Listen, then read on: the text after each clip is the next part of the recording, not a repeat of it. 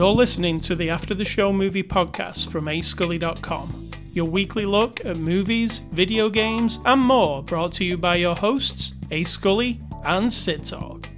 We're addicted to movies. Are you? Welcome, everybody, to the show. Welcome, Sid Talk. Dankeschön. How are you? Good. What's the word for good in German? I was just being German for a second. Yeah, we're not having a before the after the show discussion. Is bueno good for German? No, that's Okay. Spanish. Go ahead, say again. We're not having a before the after the show discussion. I am going to discuss the Oscars. You didn't watch it, I did. So I'm going to discuss them for a second. Oh my. So That's like you just hijacked that whole section of the show. So you can stay out of the conversation. That's fine. I'm playing City Skylines. All right. And what's that called? Solitaire at the same time. The Oscars ceremony was not watched by a ton of people, Sid Talk. Only 9 million viewers. And here I thought I would just be the -1. Well, it was 9 million down from... You mean it was 9 million total? 9 million total, down from like... It used to be like a billion. 100 million or something. Oh, was it? Maybe not a billion. Yeah. Anyway. Are you interested in why I didn't want to watch it? Well, I don't care about why you didn't want to watch it. But I watched it. And it was very boring, I have to say. And why I found it boring was, one of my favourite parts of the Oscars is where they show the clips of the movies, and then I can reminisce about the movies, or look at the movies that I haven't seen and go, wow, that one looks really cool. Yeah, well, they didn't show any clips. They decided to do away with them and let the people talk longer. So I found it really boring because I was waiting for... And yet, that's the thing we're always complaining about, too, is like, let the people talk, but I guess you can't. You have to have like a delicate balance. Yeah, there's a balance. I'm a fan of watching the Oscars, and this was too much for me. Yeah, they don't understand. You love it, and me not wanting to do it, I said I felt like I was cheating on you by saying, I have some bad news for you. I don't want to watch the Academy Awards this year. It felt like I was doing something dirty and terrible. Because I always watched it anyway before I ever met you as a ritual. And I just had zero interest. I don't know why. I just was not interested anymore. And that's kind of sad. I felt like a little bit of mourning happened when I was totally accepted that. Well, Sid Talk, you're part of the problem. Okay. You've ruined the Oscars experience for everybody. Thank you. Oh, not just you? No, not me. I watched it still.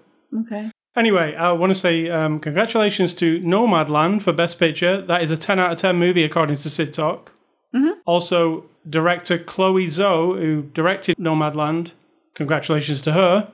She is the first female director to get the Oscar for Best Director and Best Picture at the same time. At the same time, okay. Yeah. Best Actress goes to Frances McDormand. Again, that movie really swept. Do you feel that is a Best Movie, a Best Picture, Best Movie? This is one of the reasons why I don't care, because I don't really, other than me giving them a score every week, I have lost 100% the urge to compare them all to each other. Because I think obviously, it's art. It's very biased, right? It's subjective and all that. And I just want to watch movies and enjoy them, individually say this is my score or what I think of it. But I don't have it in me anymore to compare the people. All right, it's Saturday, May the 1st, after the show number 682. Wait a minute. Was that your entire impression of the Oscars? Yes. Boring. You're glad Nomadland won, and that's it. And the In Memoriam thing was really rushed. I didn't like that part. Oh, they always do that.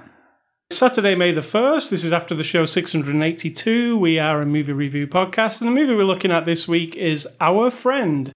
It's actually a 2019 movie, but is released now in 2021. So you can actually pick this up, weirdly, again, on DVD in the stores only. There's also no digital copy in the DVD, which is really, really odd. But you can also stream it on streaming services, and I think you can rent it for $5.99. So you can see this now. It's rated R, and our friends at Universal sent us a copy for review. And Sid Talk, give us the synopsis of Our Friend. It's really sad. Is that the synopsis? I mean, it's really sad. It's a family/friend cancer story. All right, I'll give you the real synopsis. Okay. I mean, it's just sad. The synopsis on the back of the box says, after receiving life-altering news, a couple finds unexpected support from their best friend, who puts his own life on hold and moves into their family home, bringing an impact much greater and more profound than anyone could have imagined. Okay, now I like the people who made this movie. I think it's like a really nice and pretty down-to-earth, gut-wrenchingly real... True story. Okay. However, that's not accurate. As we get into it and we discuss it, the friend had no... Spoilers. It's a running theme in the movie that he works at a job that people think adults shouldn't work at. He lives in his parents' basement. He also doesn't feel great about these things. It's not like he's living his best life, right? He is literally just sort of existing. So to say that he put his life on hold, I don't know. I mean, maybe in the real life situation, that's how it worked out, but... All right, let's get into the movie. It's a true story based on an article that the husband who went through this scenario wrote for a newspaper. He's a newspaper writer. So it's his article. And it's about his friend and his wife, but it's called My Friend, the actual article. This is a true story. People probably know about it. I mean, it's not out of the ordinary. I was thinking that after it had ended, there must be a million stories like this, right? Absolutely. Of people going through cancer. Absolutely. I mean, I have one. You have one. Yep. You have a friend who had it. Yep. I have my grandfather, my father. And it's not extraordinary, the story. It's more of a slice of life, just, living through a thing with these people. What I think some people will think is extraordinary, if they think that about this friend, it's because they're not willing to do that. Yeah. And I think that I would drop everything to do that and find a way. Jason Segel's girlfriend in it, she's kind of irritated that he's gone off to look after them. And she's saying to him, like, they have people, she has family. Why are you, like, she can't get it. Like, she's like, why aren't you with me? Why are you with them? I thought at some point it would be him having a sort of like unmentionable realization that his friend getting cancer was for him. And I'm not saying this to be rude or anything, but it was almost like a good thing because it gives him a purpose. It gives him a place. The people love him. The daughters love him. The friend needs him. He's good at it. You know what I'm saying? And so it fills in a gap in his life that he needed to fill in. So I'm not saying he wanted his friend to get cancer, but I was thinking, is there going to come a time when he's like, I can't let this go or something like that, Well, I kept having the feeling I was totally wrong. But I kept having the feeling that the friend was going to have an affair with the woman. Mm. And I thought that was what this was about. Like, I kept waiting for it to happen. Oh, I didn't think that. I thought he was in love with her and she's got cancer and then he goes there and then they fall for each other. I thought that was going to happen. Well, Don't know why. That's terrible. I think it's because of the cover. The cover does make it look a bit intimate, yes. Yeah, I think that might have been what... And I was like, well, when's that going to happen? That's not what happens. It's my cynical, horrible brain, I guess. Yeah, that's horrible. But the cover does kind of make it out that way. It's like the third wheel, the cover. Yeah, for sure. It looks like a romantic thing with another guy. All stories are extraordinary, I think, but there's nothing like crazy in this movie where you'd go, oh my God, that's what happened? It's just really like what you expect is going to happen, right? Spoilers. I think, yes, except, like I said, people will be like, oh God, he's such a good friend for doing this. Like I could never do that. That's what makes it feel, I think, to some people more dramatic than it is. Yeah. When I've seen it in my real life, people and family who put things on hold for the cancer person, and I mean that respectfully because I've had them too, but because if it's the end of someone's entire life and you don't have the fucking time to just like go spend an afternoon or a week to do the laundry, if you can't cope with it, that's one thing, I suppose. But if you just think, oh, I just could never do that. Yeah, you probably could. And if you can't, I'm judging you. Is that terrible? Am I terrible? There is a moment where the friend he's sat in the hospital next to his friend waiting. You can see him. He's like, do you want me to... He like looks at him and says, do you want help? Yeah. There's a moment where he's like, listen, I'm just going to stop what I'm doing and I'm doing this because this is my friend. And that's my friend who's dying and this is my friend. Even though he wasn't mega friends with the husband. Well, that's the thing. It's a bit jumbled at the beginning. Unfortunately, yeah, the writing is a little bit unclear. It's one of those situations, and I might mention it again. It was an article, right? And so the people who've read the article and any other existing material that the story's based on. They have filled in, the people who are writing this script and the director and everybody. They've read all the information. And when they've churned it all and put it through the meat grinder of making a movie, and on the other end, they're filling in a lot of stuff because they know it, but they're not filling it in with the writing end of it for the movie. And so at some point, somebody mentions these two were inseparable in college. And I was like, hold on. We flashed back to a time when that guy had a bad wig on and a grunge t-shirt. They looked like they were supposed to be younger. There was no mention of them being friends at all. But if the article and everything else had a big chunk of it about the two men being super good friends, it was not translated very well. I mean, there's a scene at the beginning where we learn that the friend, who's not the friend yet, had hit on his wife at some point. Well, he's friends. See, this is the deal. The friend, our friend, he's friends with the woman. Yep. Right? First. But not the husband. And then the husband doesn't want to be friends with him because he doesn't really like him because he asked the wife out on a date not knowing she was married. So that tells me, like, first of all, these two must have got married when they were really young. I don't know. It was a little confusing. But I thought she was friends with the dude and then the husband just sort of became friends with him. Right. But then it's hinted at different ways throughout. I mean, we see a moment where she says to him, like, we're going out tonight and you have to be friends with this. Why don't you be friends with this guy? Yeah, exactly. And he's like, I don't want to. He hit on you. And she's like, be nice. And then he has a bit of a conversation with him that it's awkward but funny. But then they're friends forever. Then they're friends forever. Yeah, that's the part where I was like, but we don't get a lot of their friendship, except that the friend does come visit a lot. Because if we think about the time span, it's like a 10-year. There's a bit of time jumping in this. We're going back and forth. A lot of time jumping. Flashbacks and present and all that kind of stuff. So the friend seems to be around, even though he lives in New Orleans and they live somewhere else. Throughout the years, he comes there. He makes the effort. It's 450-mile drive, because they tell us that at one point. Or show us the sign, right? So we see him coming around a lot through the years. But not a lot of, like, just the most intimate, sort of difficult times when the men show their friendship. Right. They make it clear at the beginning that the husband doesn't really have friends. Yeah. Like, it shows you him at work and, like, they're just dickhead dudes who are taking the piss, right? And he's a bit of a serious... Yeah. He's a bit of a piece of work, too. Yeah. It shows you that he's not, like, friendly with blokes anyway. It doesn't seem like it, no. So this guy is like an anomaly to have a friend who's a man around. But yeah, it is a bit jumbled at the beginning. And then I was like, okay, now they're best friends. But then people keep saying they've been best friends forever. But then I don't feel like they were best friends forever. Yeah, it was a bit confusing on that front. I was very touched by this movie. Oh, me too. I cried almost the whole time. So I could tell you was crying. Why? Because I was sucking snot. Sniffing and stuff. Oh, sniffling is the nice way of saying sucking snot. I know. Yeah. The British way. Oh, don't even start that. Hocking a belugi is what you guys say. Right? I was not hocking a belugi. I was sniffling. Yeah. I mean, it was sad. It was very sad. And it touches home. Sadly, your mother passed away of breast cancer many years ago in the 70s. My father died after having cancer for some time.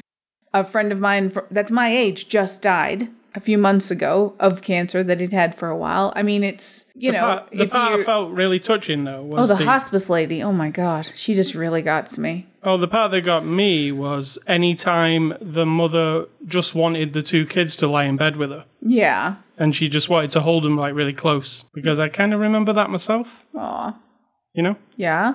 It's not as tough for kids, I don't think, because they don't fully understand everything. These kids might. They were older than me. But when I was young and my mother was dying, I didn't know. And also, like I said, it was the 70s. There was a very different thing. England, also, you had your grandparents were different. They were kind of traditional, different type, right? You know what I'm saying? So it wasn't as open. It was, I would think, way more difficult back then. Yeah, I felt it from the mother's side, like, because the mother knows, she knows, I won't be here next year. Yeah. And here are my kids. And what can I do? You know, like, I've just got to love them or hug them or whatever, right? Now, like, before it's over. The other part that got me was when the father went to the school to pick up his daughter and you remember what the daughter said to him? He was like, I know you're upset because your mother's sick. And she said, no, I'm upset because I'm going to be stuck with just you. Yeah, that was pretty harsh. Yeah, that was harsh. But I like the honesty in this movie, even though we're hinted at that there's some deception, a little bit of There's trouble at mill. Yeah, infidelity happening and whatnot. But a lot of the conversations are pretty straightforward. I liked that. Yeah. So this movie lives and dies by the cast, and the cast is what makes it great, I think. Jason Segel, like Steven Seagal's son, right? I don't know. I don't know who it is. Of course he's not Steven Seagal's son. I don't know who you're talking about. Jason, the friend. Jason Segel. I don't remember. I don't know his name. You don't know his name? You've seen him in so many things. How does that equate to me needing to know his actual name? Anyway, he plays the friend Dane. How did you like him? I thought he was really good, and I'm not usually a huge fan of the guy, and I thought he was really good. Because he wasn't playing this like a comedy. No. I mean, he was dry and funny. Like, he was funny as a friend if he needed to be. But I think he mostly was brokenhearted the entire time. Brokenhearted is the perfect word. Brokenhearted because he's already brokenhearted, I think. He's already, like, his life is kind of messy. He's got a friend who is dying, and another friend who is married to the person dying, and he is also grieving all the time, right? Absolutely.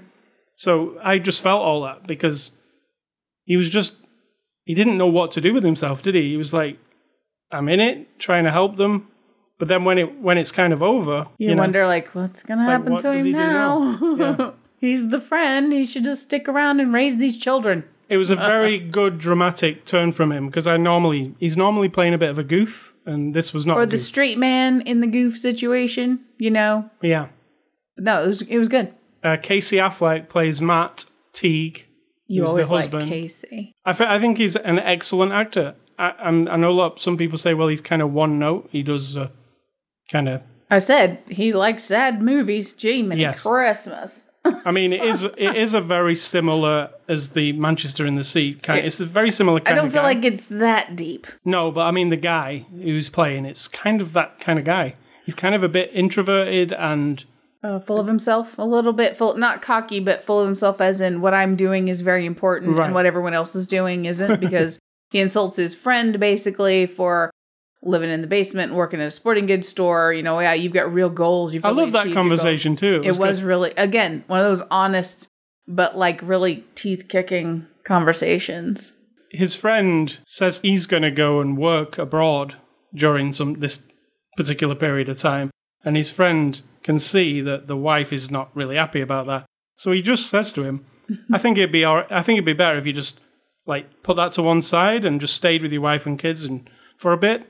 And even I was uncomfortable with that, and I miss honesty. And he's like, "Oh, Mr. like works in a sporting goods store, giving me advice. Yeah, I'll really take that advice." And that whole conversation ended with what, like, "Fuck you."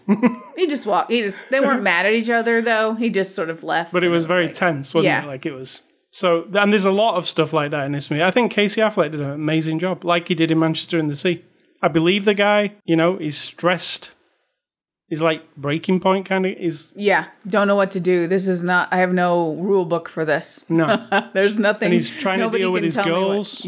Which is another facet to the whole thing. Him dealing with his 2 daughters. How do you tell them? And there's that scene where they have to tell them. Dakota Johnson plays Nicole Teague. How do you like Dakota? She was very, very good. I mean, I felt the vibe of who that woman might have been. I don't know the real woman, obviously, and we got no extras or anything to kind of get any glimpse at her, but I got the vibe of this because at one point she's on the beach with a bunch of women from like the neighborhood. Obviously, she's already been diagnosed. She's been sick a while, but yet her friend is like, she's like the mayor of this town. Like everybody likes her, and then her actual best friend says to her, you do realize like 8 of these women think you're their best friend, right? So she's that person who bigger than life personality, she's a performer, but she's loving, and she's not perfect or anything, but I totally got the vibe that this is a person whose absence will be felt. Yeah, I think she did a good job of that. She was also great in Suspiria. Remember that one? Oh, yes. That's a different role. How can you forget Suspiria?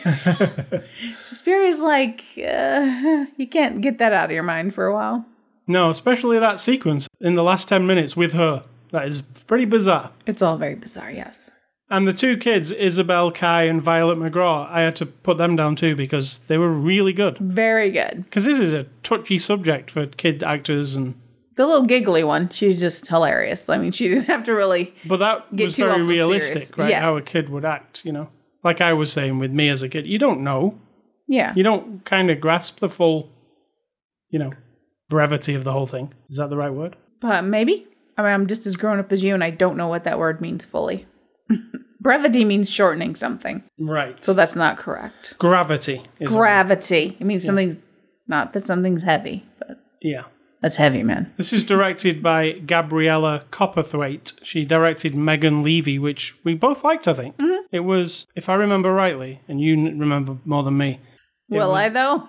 It was about a lady in the forces who was a dog trainer, right? Mm-hmm. And I can't remember who it was played by. I can see her face, but I don't know who it is. I can't either, unfortunately.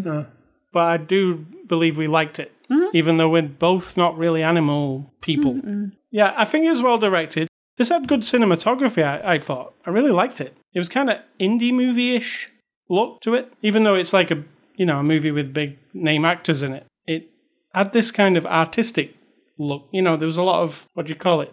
Not lens flare, but like... A little bit, yeah. You know, kind of glowy... It's kind of like a trendy photography thing. I liked how it looked. Yeah. It looked really nice. So, what do you think the people on IMDb think of this movie? Well, you're going to tell me what the 1-star people think, if there are any. 1-star people. When we like the movie and someone gives it a 1-star, then we just look down on them and judge them and laugh at the effort they've made to spread what they think with the world. And if we don't like the movie, we just revel in how much we agree with them and how smart they are. There is one 1-star review, Sid Talk, for this movie. Wow. Out of like 70 odd reviews. So the 1-star review says, this movie is really anticlimax. They tried to show the story in different way, but the thing suit Tarantino. And the whole movie, they show the Nicole, and then she dies. Yeah, that little review didn't make any sense. I mean, it's not inaccurate. It didn't make any sense. Just all right. Tarantino part doesn't. Because there was only one out of 10. I'll give you the 2 out of 10 review. Okay. This guy says, way too long, completely lost interest. The movie started okay, but then it just went on forever. There is a point when a hospice nurse promises Casey Affleck that it won't be much longer. I found myself really hoping she was right. The movie covers multiple issues without any focus and just meanders forever. Okay, don't disagree with that on one element of that. It does try to address a lot of different human things, right? The friendship, the types of friendships, marriage, parenting, cancer. Also, the wider circle of quote unquote friends who do and do not show up and who can't cope with you getting sick, right? Like the book club and all that. And then there's just the different levels of like how do you cope when a person's changing? Like that's very difficult, right? She's changing. So there's a lot of stuff it's trying to, sort of give us a life lesson about, but that's part of what I liked about it. Because life isn't straightforward. You don't live a month of your life and go, well, you know what the lesson is that I learned this month? Because the one focus of my life in this 1 month was how to be a better friend. Yeah. I can't wait till next month when a new whole single lesson comes across my doorstep. You know what I mean? Like, it doesn't work like that. So I didn't mind that, but I felt it a little bit. So I don't disagree with it completely. So extras, there are 0 extras because this only comes on DVD or streaming. So don't expect any extras. But I'm sure you can look up this actual article. There's lots written about it. So it is a true story. And True story. I'm going to give it a score of 8 out of 10. Woo. I think the acting just is, I think it's excellent across the board. I can't even knock anything. Anybody in this movie did a very good job. That's true. I'm going to give it like a 7.7. I mean, it's really good. 77? 7.7. It's really good. This is not ice skating. It's very straightforward. It's emotional. It made me cry. But the missing elements of that telling me the story of their friendship and sort of like piecing that together, the men's friendship and all that, it was a little bit cloudy. So I'd like for the story to have been told a little bit better. Definitely the first, 20 minutes needs to be a bit clearer, I think. Yeah. I think it was fine after that. And as much as I like weird timey-wimey stuff, going up and back, it wasn't done crystal clear-wise. It doesn't help when you're trying to go back 10 years and you've got an actor who can't look 10 years younger, unless you do. No matter what wig you put on. Yeah, I mean, you need to do Marvel de-aging, but this kind of movie's not going to do that, so. Yeah, you had to pretty much use your imagination with this one. Yeah. I was like, wow. So sadly, that was because that distracted me a bit. And I'm sitting there thinking, have I missed something? Which year is this exactly? They just said 2 scenes ago, this is 2 years before diagnosis. But right before that, it said 10 years before diagnosis. And then I'm like, are we back to the now? So, and I hate it when people say that's confusing to them, but now I'm one of them. The movie business seems to think that a Ramones t-shirt and a really bad wig equals 10 years younger. Yeah, exactly. They do that a lot.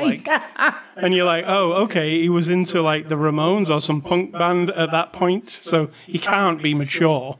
It's like, what? Yeah, exactly. So, yeah, you just have to use your imagination.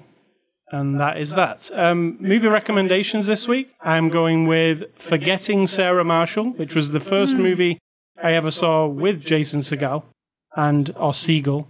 Whatever it is, I don't know. Do you remember that one? Yes. It was very good. I mean, it was of its time. There was a lot of movies like that of its time, right? Judd Apatow movies. But I don't know how well it has aged, but I remember really enjoying it.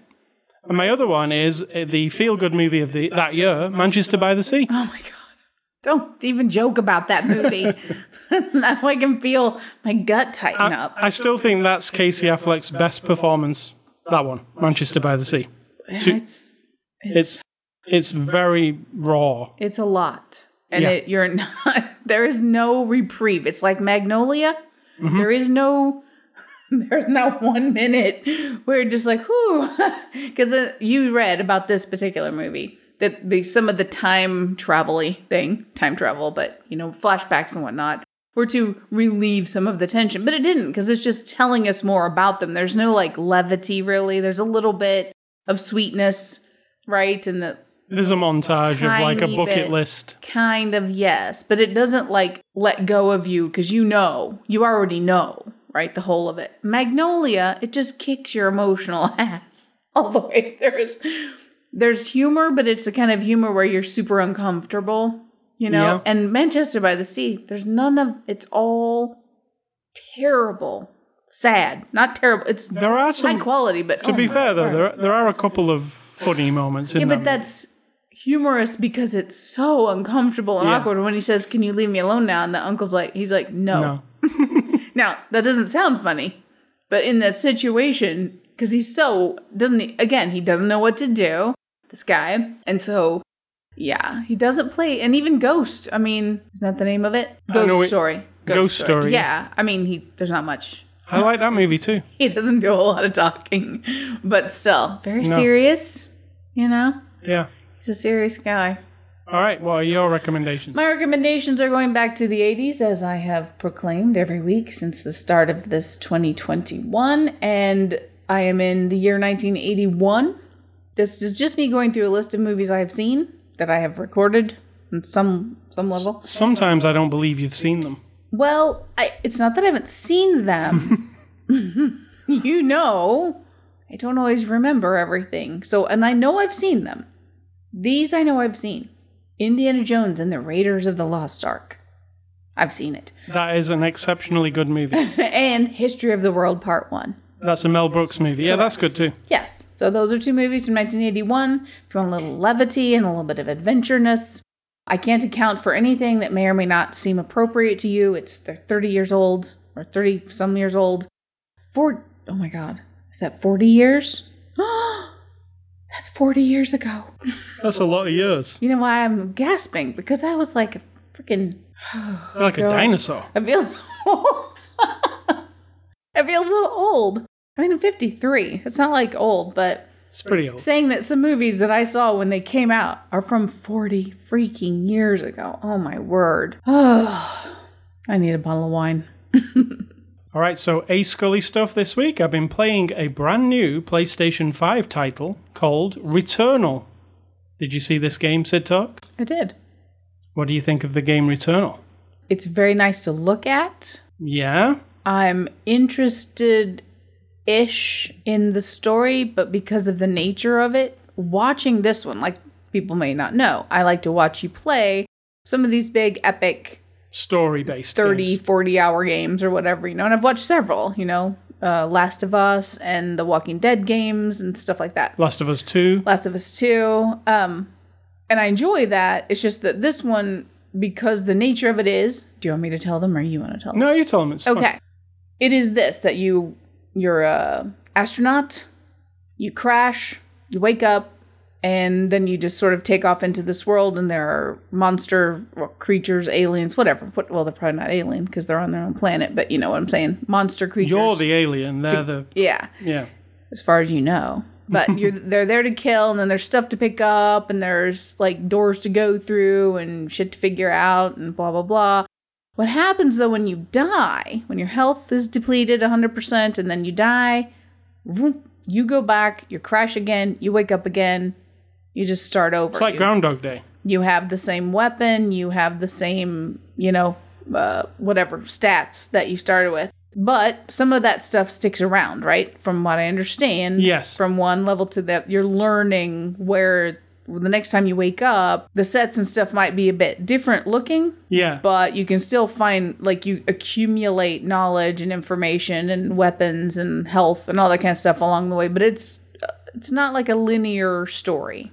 No. So it's not as fun to watch. Right. Now, if it was different enough every time, it might be interesting for me to watch. But I can watch it, for a little while, and then I'm like, okay, I get it. Every time you die, which you don't die very often, to be fair. You're pretty good at games. But whenever you do die, I'm like, okay. So I mean, to be fair, I have died. You're going to have that gun, and you're going to have one. You're not going to know where that is, and that thing's going to be different. And, oh, God, can we just get some more story here? But, that's just me. And there is a story that's unfolding, and we're seeing bits and pieces of it.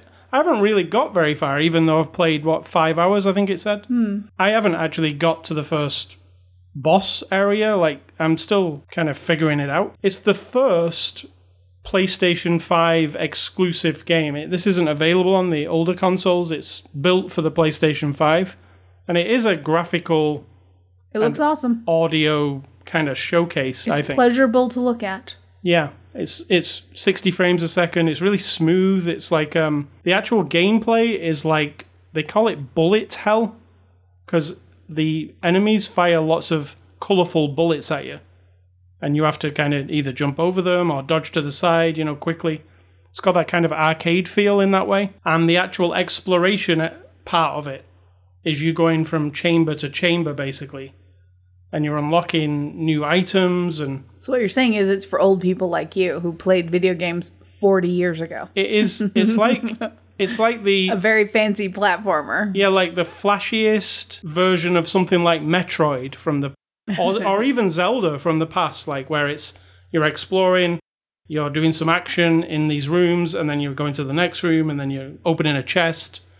It's that, but it's like very fancy. Like it's the fanciest version of that. You're gonna die. Like that's the design of the game. You're not supposed to just be the best. It's about learning, and then you'll die, and then you'll learn a little bit more, and then you'll get a little bit better, and then the room that used to be very difficult for you won't be as difficult because you understand the lay of the land and how to deal with the enemies, and eventually you'll get through it. But it's all about perseverance. And my friend Jamin, he would have loved it, wouldn't he? Yes. It would have been his game. So there's a sad friend who passed away story. And he's a video, yeah. And, again, he passed away. He's my friend, plays video games. He's on my PlayStation list. So when I bring my friends list up, there he is. Does it make you super sad or does it make you smile? It makes me smile and think, he would love this game. And also... I don't want to take him off my list. He's my friend. I don't. This is a completely side note here, but I don't remove people who have died from any of my things. I don't take them out of my phone or off my Facebook list. I mean, my father's still on my Facebook list, so whenever you start to type his name, it pops up because his account is still there. It's been 4 years. I'm like, whatever. If Facebook wants to keep him alive and well, then every time I mention him, whoever was friends with him on Facebook, because we don't have access to his account, then they'll see whatever picture I post or whatever. So I don't really remove people. And I don't know if that sounds like you're hoarding dead people. I don't know. Does that sound terrible? Yeah. Well, the weirdest thing was my friend is on my PlayStation list, and he has been since he died, which is what? How long ago? Like, it's been like 4 years too, I think. Yeah, well, one day I'm playing and he pops online. Jamming is online. And I'm like, what? No. It was very weird. What happened is the PlayStation 4 that he played on all the time got handed down to his nephew eventually. Right. And then now his nephew plays without his own account, though. His nephew plays as him, right? Sure. So that's what that is. But it was very weird the one day when that happened. I was like, what is happening? Is this a new phenomenon that's being created? Is how we you're always going to be reminded of people because of technology. You know, if you had them in your phone or you had them on a list or you know, anything to do with like on your email list. So as soon as you start to type somebody else's address, their name's going to pop up. You'll always have the emails they sent you. You know what I mean? Whereas back in the day, you had to be rummaging through a drawer and find a letter from them or something. Exactly. Or have the newspaper that had their obituary in it or something. So I don't mind it. Does that sound super morbid and weird? Yeah, when his name popped up, I thought, Returnal. Get it? He would have liked it. He would have liked it, but don't joke about it. Oh, goodness. All right, so that's A Scully stuff. What is for dinner? Well, we have decided collectively, as a couple, to go with Jimmy John's. Yeah, because the Jersey place, is closed for refurb. What kind of shit is that? How inconvenient. Inconvenient. I'm so lazy I can't get my ass in the car. Inconvenient and go ass. Or make something. Goodness forbid. I would cook again. Although last night, what did I cook? It was pretty good. And I've got some good dishes to cook for this week. You do. We're not sponsored, so if we talk about HelloFresh, don't think we're sponsored. We really wish we were, because they're awesome. And we have got some nice dishes to cook. And I will talk more about Returnal next week, when I actually delve into it a bit. We're all looking forward to that. So what is your advice? We're all looking forward to this too. Are you trying to match my sarcasm? I'm snarking along with you. Well, one of us has learned well from the other. I'm not sure which over the years, but I think I'm kind of the queen of the snark. So good work. Well, if you're the queen, I'm the king. Are you, though? Is that how it works? Because as we just learned, the prince passed, and he was married to the queen, so he's not the king. Oh, that's true. So we're going to make you the prince. Thank you. The prince of snark. My advice isn't advice this time. It's just a question. Because I say these things, it's not actually advice, because I don't know you people, and I don't know what you're seeking in your life, right?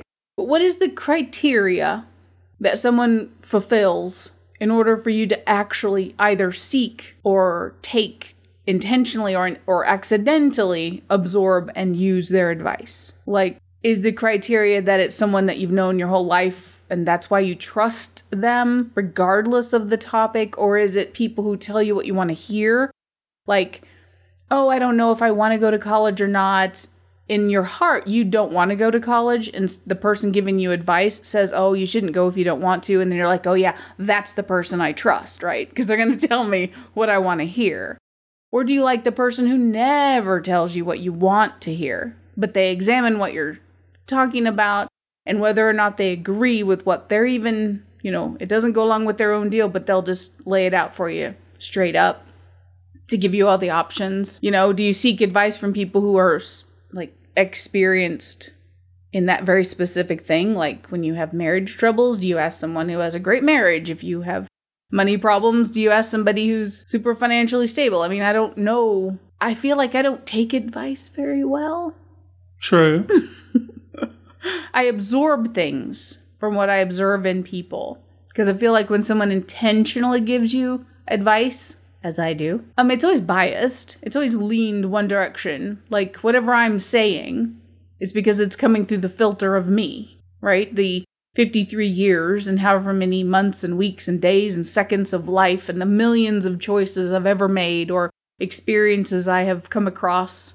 Every split second of that entire life is the filter I'm speaking to you through. And so that's from one single point of view. So when I listen to anyone else, I think that also. Like, if you give me advice, I'm like, okay, well, that's how he sees it. And that I want something from over there, and the same topic, but from a person from a completely different angle, from, to give me some, so I can put together what sounds like better advice. But I just, I'm just curious. Well said, so that's good advice. Thank you. It's not advice, and I'm never going to know because I don't respond to anyone. So just think about it. All right. Our website is ascully.com. You can catch us on Twitter, Facebook, Instagram. The podcast is on anchor.fm/after the show, or anywhere that podcasts are available. iTunes, Spotify, all of those places. You can catch me at my email address, ascully@ascully.com. Don't email Sid Talk, she hates you. I don't hate anybody. And stay classy, Mr. Casey Affleck. We don't know that he's 100% classy. We actually don't, life. because we have, there was, yes, but then so we can't say that. But as far as performing in movies, I'm on board with that. Yes. And I'm going to say, think for yourself, because if you're not doing it, someone is doing it for you.